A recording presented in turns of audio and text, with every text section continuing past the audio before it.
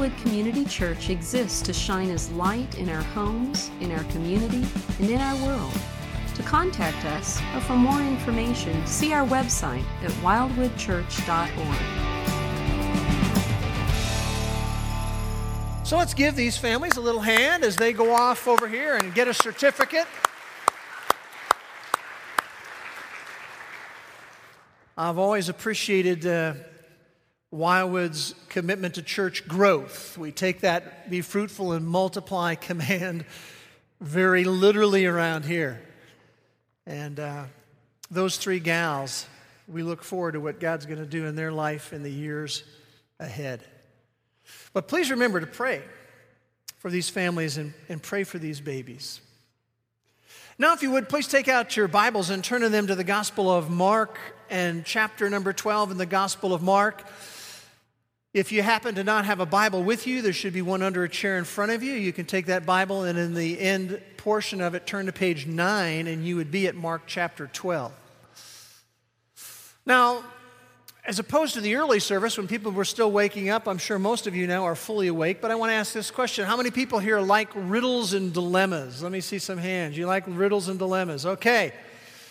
So I want to share two of them with you as we begin our time together. And as I share these riddles, these dilemmas, the answer to them will appear to be obscure and difficult. And while they're a little bit tricky, there is a true answer to them. Are you ready for the first one? All right, here we go. You are at the hardware store, and you overhear a person talking to the hardware store clerk. And the clerk says to this person, 1 will cost you 12 cents. 10 will cost you 24 cents. 100 will cost you 36 cents. What is the person seeking to buy? 1, 12 cents, 10, 24 cents, 100, 36 cents. Got the answer? All right, here's the answer.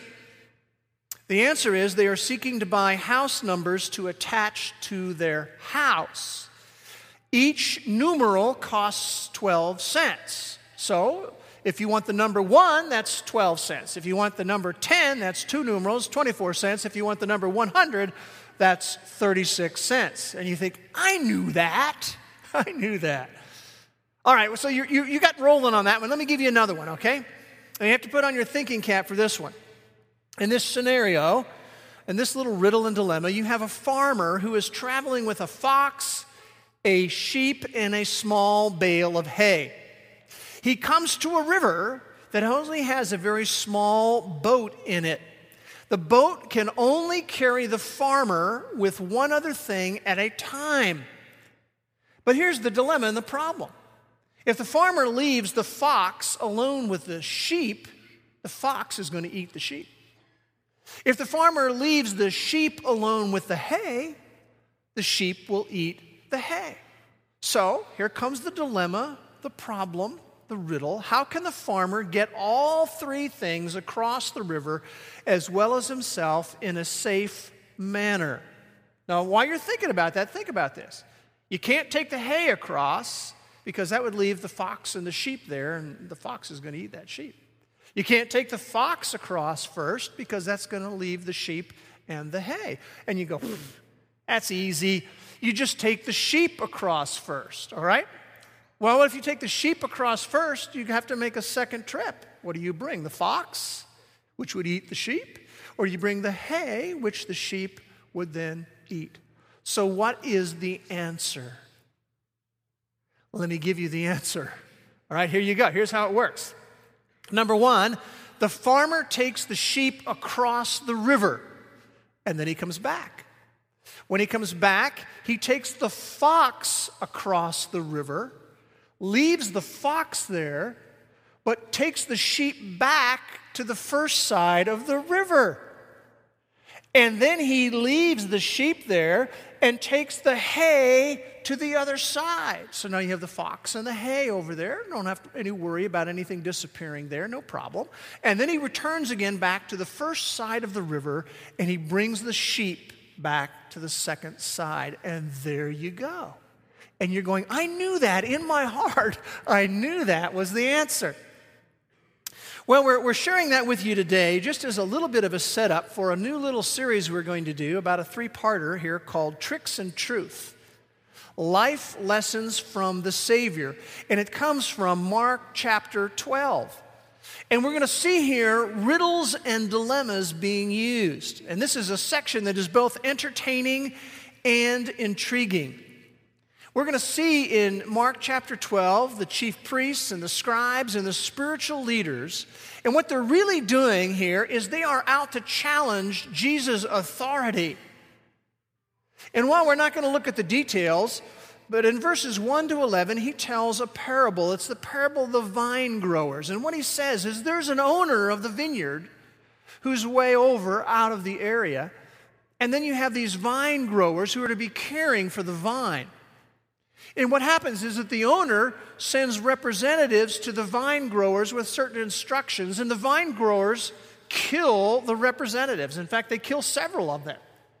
And then eventually in the parable, what happens is that the owner sends his son, and the vine growers kill the son. And Jesus concludes the story by saying, what do you think the owner would do after he sent several representatives and they've killed them, and then he finally sends his son and they kill him? And the answer is that the owner will come and judge and execute all of the vine growers. Now that's the story that he tells, the parable of the vine growers. Well, you'll notice in verse 12 that the spiritual leaders then, after having heard this parable, were seeking to seize Jesus, and yet they feared the people, for they understood that he spoke the parable against them. They weren't that thick. They understood that the owner was going to be God, and that he was saying, God has sent representatives, and then finally God is going to send the son, and you're going to kill him, and guess what you're going to get is judgment. And so they understood that they, in this story, were the wicked vine growers. And so they don't feel like they can do anything initially, so it says in verse 12, they left Jesus and they went away. Now, you know what they were going away to do, right?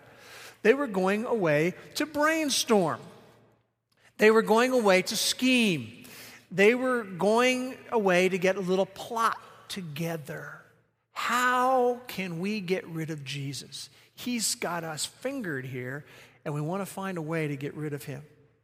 And what's really interesting is this involves, as you're going to see as we work our way through it, all the religious party groups of the day.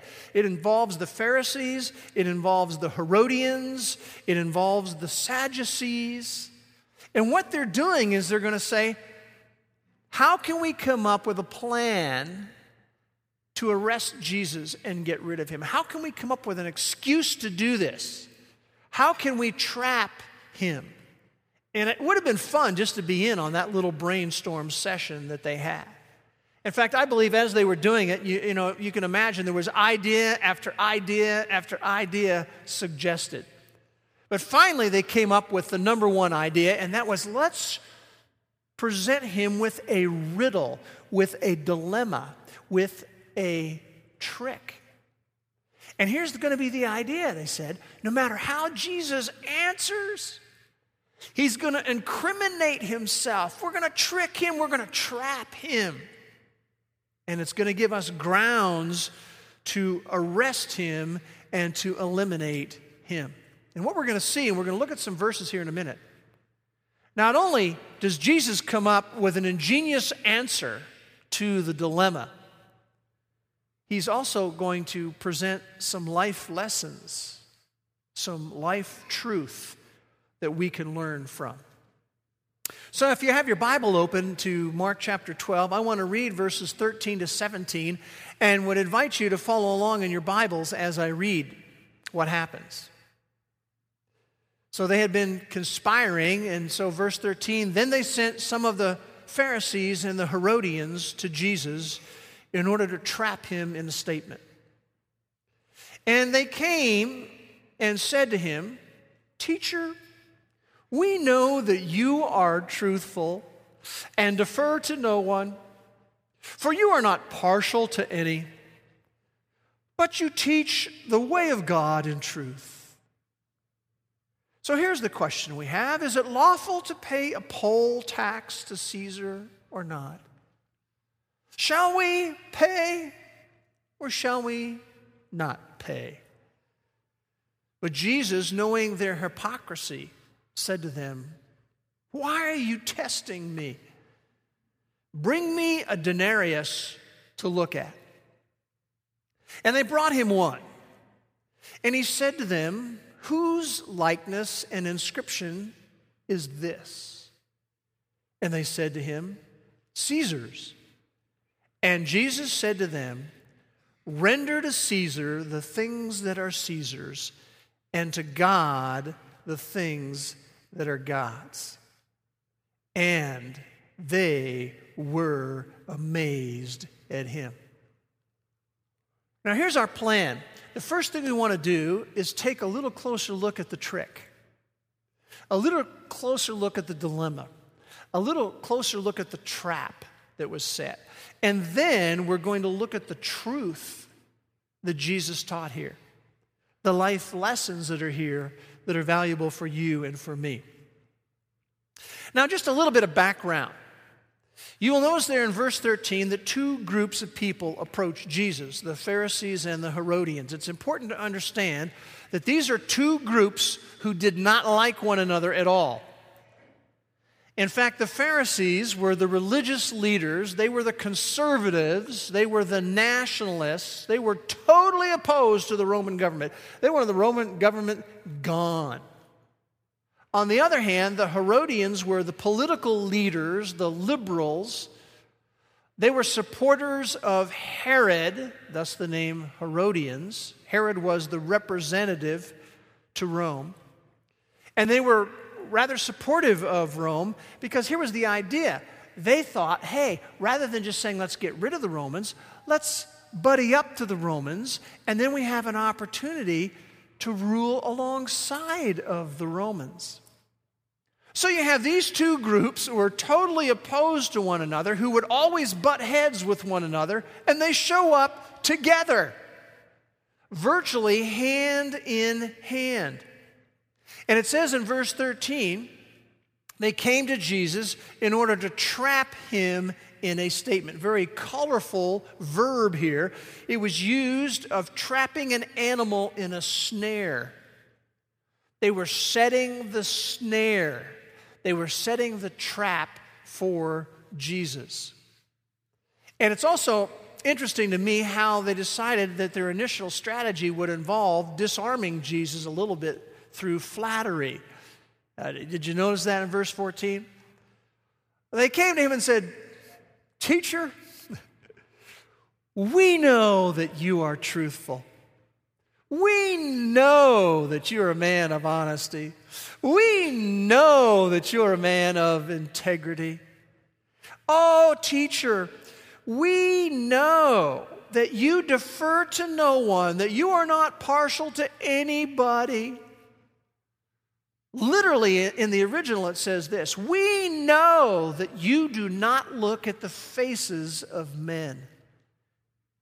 You're saying, we know that you're not the kind of guy to play favorites. We know you're not the kind of guy who is influenceable by people in power. You're not that way. And oh, teacher, we know that you teach the way of God in truth. We know that you're totally committed to truth. You know, I read that and I just start smiling. I mean, here's the Pharisees and the Herodians saying, oh, teacher, we know you're totally committed to truth, when they're not at all committed to truth, right? They have no interest in the truth. This has got nothing to do with the truth at all. And you can tell just by that lead in a little bit that something's coming here. You know, have you ever been asked a question by somebody when you know there's an agenda behind it? I've been asked some of those questions publicly, and you're thinking, I don't know what it is, but there's something behind this question. It's a loaded question that's coming at me. And you know, probably the most classic illustration of the loaded question is the one that goes like this: yes or no, have you stopped beating your wife? That's a loaded question. There's an agenda there. I mean, if you say, have you stopped beating your wife? Yes. You're admitting that sometime in the past you beat your wife. Yes or no? Have you stopped beating your wife? You say no. You're basically saying, well, I'm still doing it. I'm still beating her. That's the kind of a scenario that's being presented to Jesus. That kind of a loaded question. And here is what the loaded question is in verse 14. Is it lawful to pay a poll tax to Caesar or not? Shall we pay or shall we not pay? Now, a poll tax was an annual tax. It was really called what's called a head tax.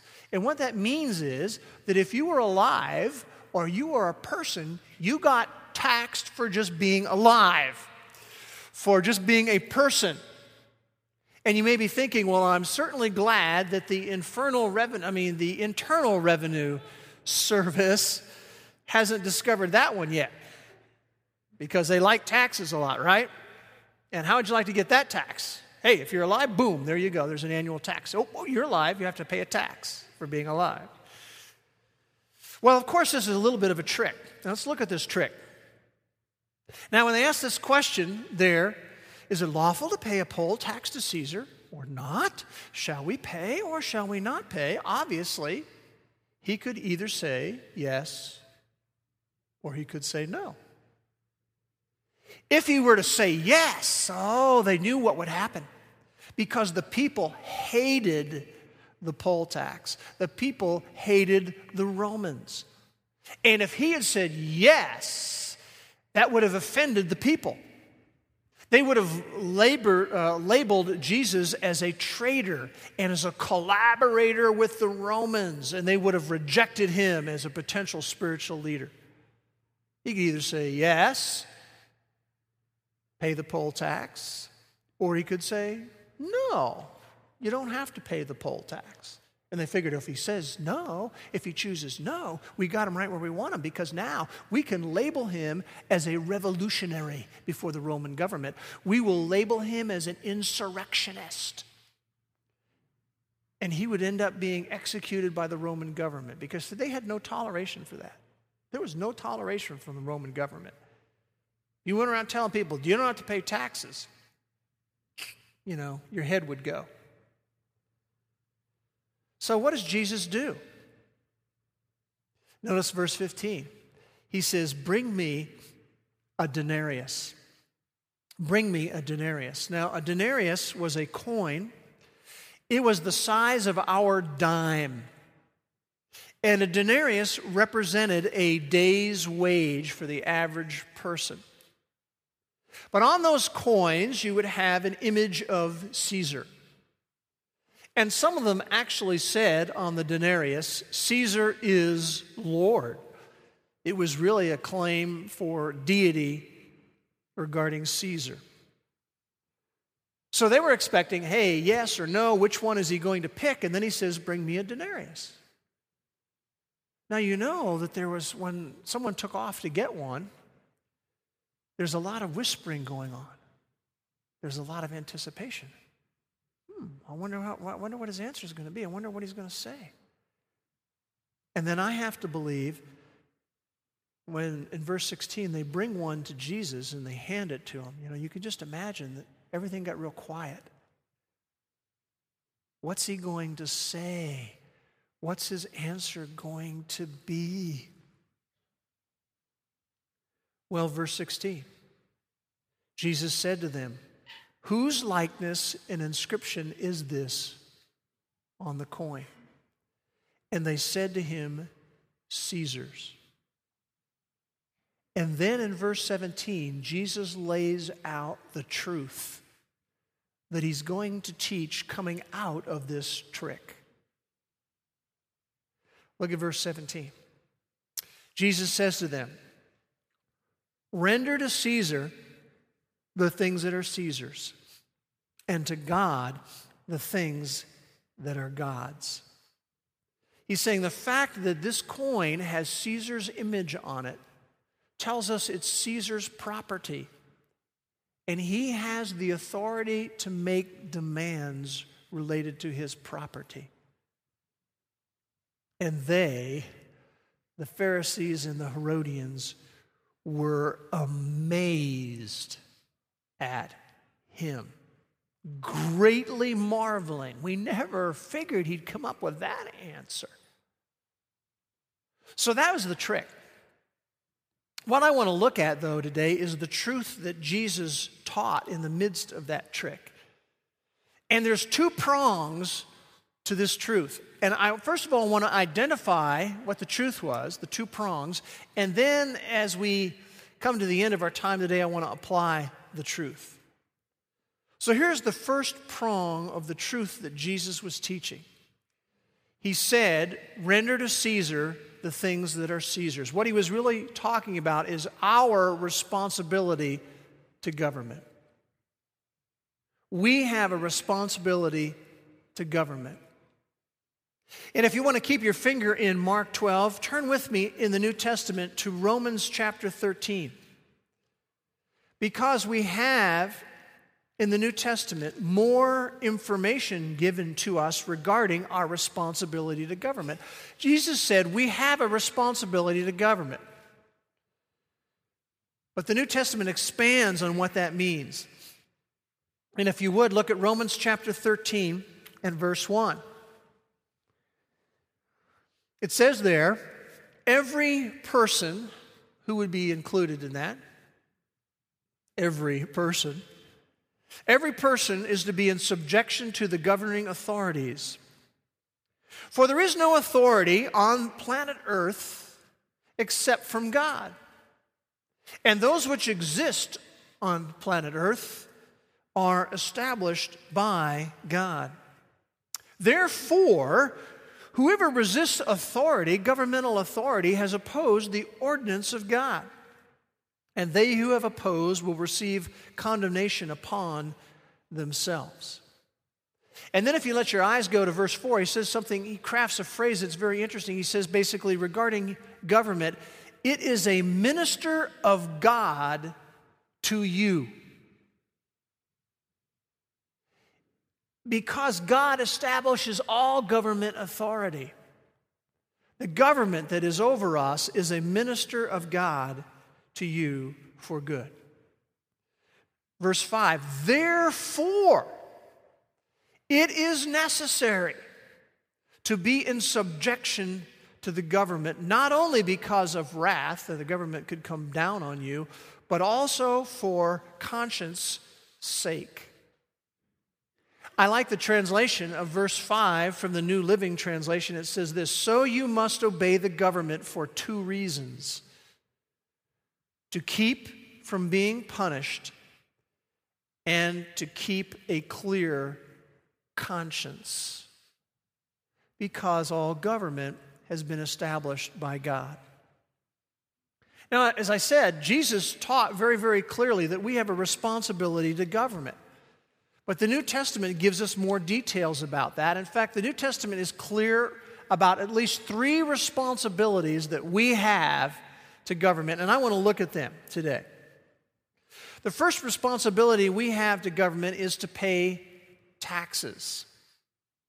Remember, he talked about the coin and how it had Caesar's image and Caesar's inscription on it, which was evidence that he had authority over it. And here's what he was saying to those folks, and you have to remember that we talk about not having fair taxes. Listen, our taxes were nothing like the taxes that they had to pay. But as they paid taxes, they received benefits from the Roman government. They received great roads. The Romans had the best road system in all of ancient history. How did they pay for it? They paid for it through taxes. You received, if you were in that day and you were paying taxes, you received the benefit of protection by the Roman government. You had no fear at any time of some foreign nation showing up and attacking you because the Roman army was there. And it was the number one army in all of the world. We are to pay taxes because the government authority that exists has been established by God. And right here in Romans 13, it goes on to talk about that. Verse 7. It says, regarding government, render what is due them. Tax to whom tax is due. Custom to whom custom is due. Fear to whom fear. And honor to whom honor. So when we have a responsibility to government, the first responsibility that we have is to pay taxes. And we're in a similar situation. As we pay taxes, we receive benefits. We have roads. How do the roads get paid for? We pay taxes. We have a national defense. We don't have to fret on a daily basis about things because we have a strong national defense. How's that paid for? It's paid for by taxes. We have fire and police protection. How is that paid for? It's paid for by taxes. We have a sewer system. Have you ever thanked God for a sewer system? How did we get it? Because we pay taxes. See, if we didn't pay taxes and we didn't have a sewer system, we would all be visiting this little hut outside of where we lived on a regular basis. But because we pay taxes, there's benefits that accrue to us. We have a sewer system. And what he's really saying is, listen, our responsibility to government is to pay taxes. We need to assume responsibility for things. Now, he never says that we have to agree with how the government is spending the money. And while in Jesus' day with the Romans, they really had no voice, we have a voice. In America, we have a voice. We can express our vote. If we don't like how the government is doing things, we vote differently and we remove that government and we have a different government. But our responsibility, because every government that exists has been established by God, our responsibility to government is, number one, to pay taxes. Number two, our second responsibility to the government is to obey the laws. Romans 13:1. Every person is to be in subjection to the governing authorities. That means all of us. We are to obey the laws. Turn with me to the book of 1 Peter chapter 2, a little deeper into the New Testament. And we have another passage in the New Testament that unpacks this idea of our responsibility to government more fully, in particular, our responsibility to obey the laws of the government. 1 Peter chapter 2 and verse 13. He's writing to the believers, the followers of Jesus, and he says, submit yourselves for the Lord's sake, whose reputation is on the line. God's reputation is on the line. Submit yourself for the Lord's sake to every human institution. Anything left out there? Whether to a king as the one in authority, the highest level of governmental leadership, or to governors as sent by him for the punishment of evildoers and the praise of those who do right, whether it's the upper level leader or the mid-level leaders. And then he says in verse 15, for such is the will of God. There's only a handful of times in the Bible it says, this is the will of God. This is one of them. It is the will of God in our response to government that we obey the laws. For such is the will of God that by doing right, in context, obeying the laws, you may silence the ignorance of foolish men. Act as free men, but do not use your freedom as a covering for evil, but use it as bondslaves of God. Honor all people, love the brotherhood, fear God, and honor the king. Our responsibility to government is to pay taxes and to obey the laws. Now, the only exception to that I have ever found in the Bible comes from Acts chapter 5, because what happens in Acts chapter 5 is God had given the command and the directive to Peter and John to preach the gospel. And the government comes along in Acts 5 and orders them to directly disobey what God had told them clearly to do. And so when we are ordered to directly disobey Scripture, we are no longer to obey the government and obey the laws. But that's the only exception. Jesus is teaching truth, and part of that truth is our responsibility to government. And the first part of that is we're to pay taxes. The second part is we're to obey the laws. And the third thing, this surprises a lot of people, is our responsibility to government is we're to pray for government. We're to pray for government. 1 Timothy chapter 2 says that entreaties and prayers and petitions and thanksgivings are to be made for kings and for all in authority. Your city government, your state government, your federal government. Now, if we were going to take a snapshot of us as a whole group of people, we know what we would find out. That for many of us, what we really do is we complain and whine about our government. But we really don't pray for our government. And that is part of our responsibility. So Jesus, with this trick coming at him, teaches truth that has two prongs. The first prong is our responsibility to government. The second prong is our responsibility to God. Render to Caesar the things that are Caesar's. Render to God the things that are God's. And this, by the way, I think has special significance to those of us who have a relationship with the living God. Part of the truth he wants to remind us here is that we have a responsibility to God. You see, Jesus bled and died for us, and he rescued us from sin and judgment. But that doesn't mean I can now just live however I want to live. You remember how Jesus said on that coin is Caesar's image, and it points out that that coin ultimately then belonged to Caesar. And here's the idea. We are in God's image. We are his. And so we have a responsibility to God. And then you add to that we've been bought with a price. We're not our own. You see, you're not just free to do your own thing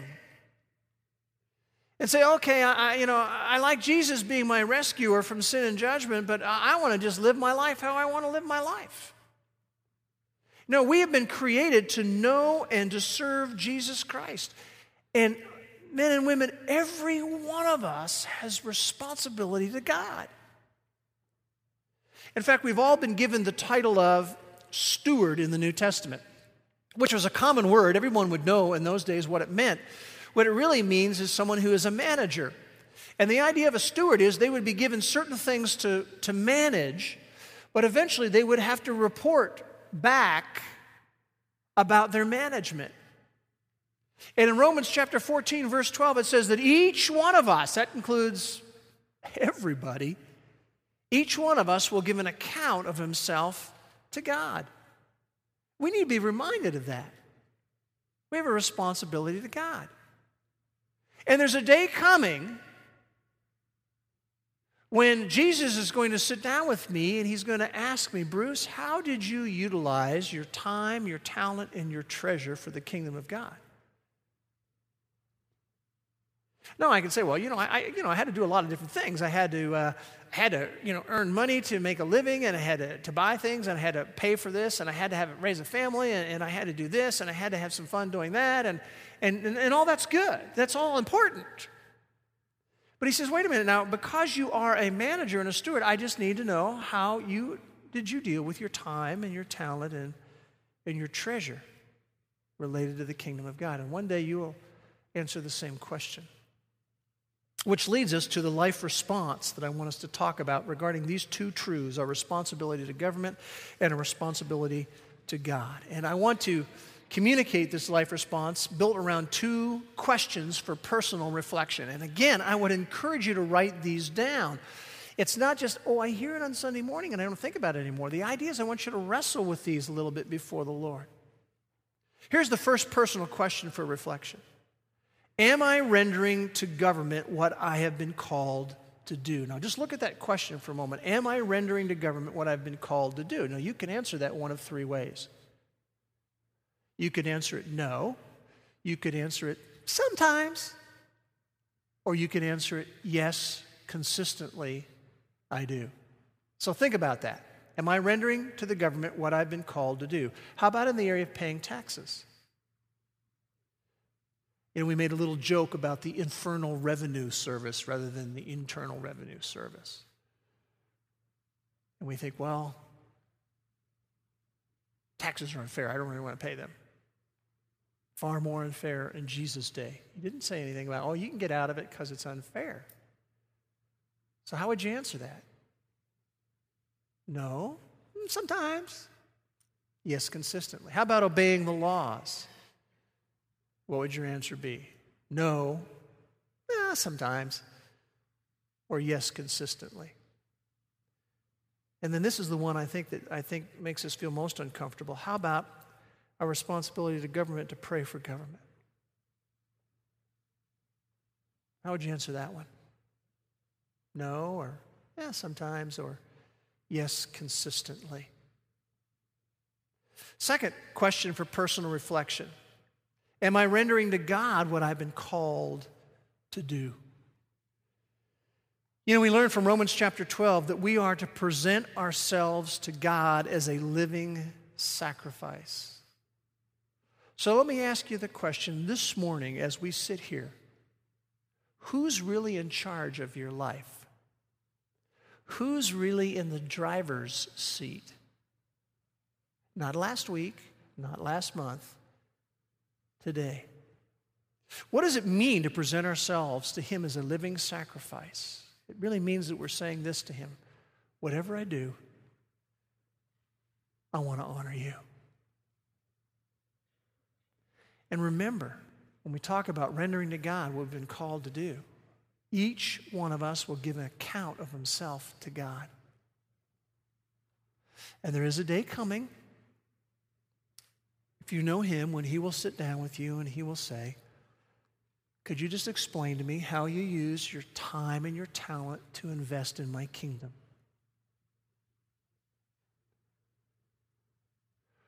Or He may say to you, tell me how you used your treasure to invest in my kingdom. And some of us would probably have to say, well, you know, someday I'm going to give money to your kingdom, Lord. You know, when I just make some more money, you know, when I really come into the money, you know, then I'll invest in your kingdom. Now He wants to know if we're doing it right now. Each one of us will give account of himself to God. How are you using your time, your talent, and your treasure to invest in His kingdom? Let me ask you this question. When is the last time you checked in with God and you said this to Him? What do you want from me, Lord? What do you want from me? For some of us, maybe it's been way too long. Let's pray together. Father, we thank You again for the Word of God. We thank You for the way that it's taught. We thank You for these reminders that are so vital, that we have a responsibility to government. The Bible tells us about it clearly. That we have a responsibility to You. The Bible tells us about it clearly. We would pray, Father, that we would be men and women who understand our responsibilities, that we could answer certain questions, not no or sometimes, but rather yes consistently, for that would please Jesus. And God, we thank You that You are the anchor that we need in life. And we thank You for the opportunity that we have while we breathe on this planet to honor Jesus Christ. And we thank You that no matter what happens because of Him, our future is secure. May we be pleasing to You in the choices we make. And we pray these things in Jesus' name. Amen.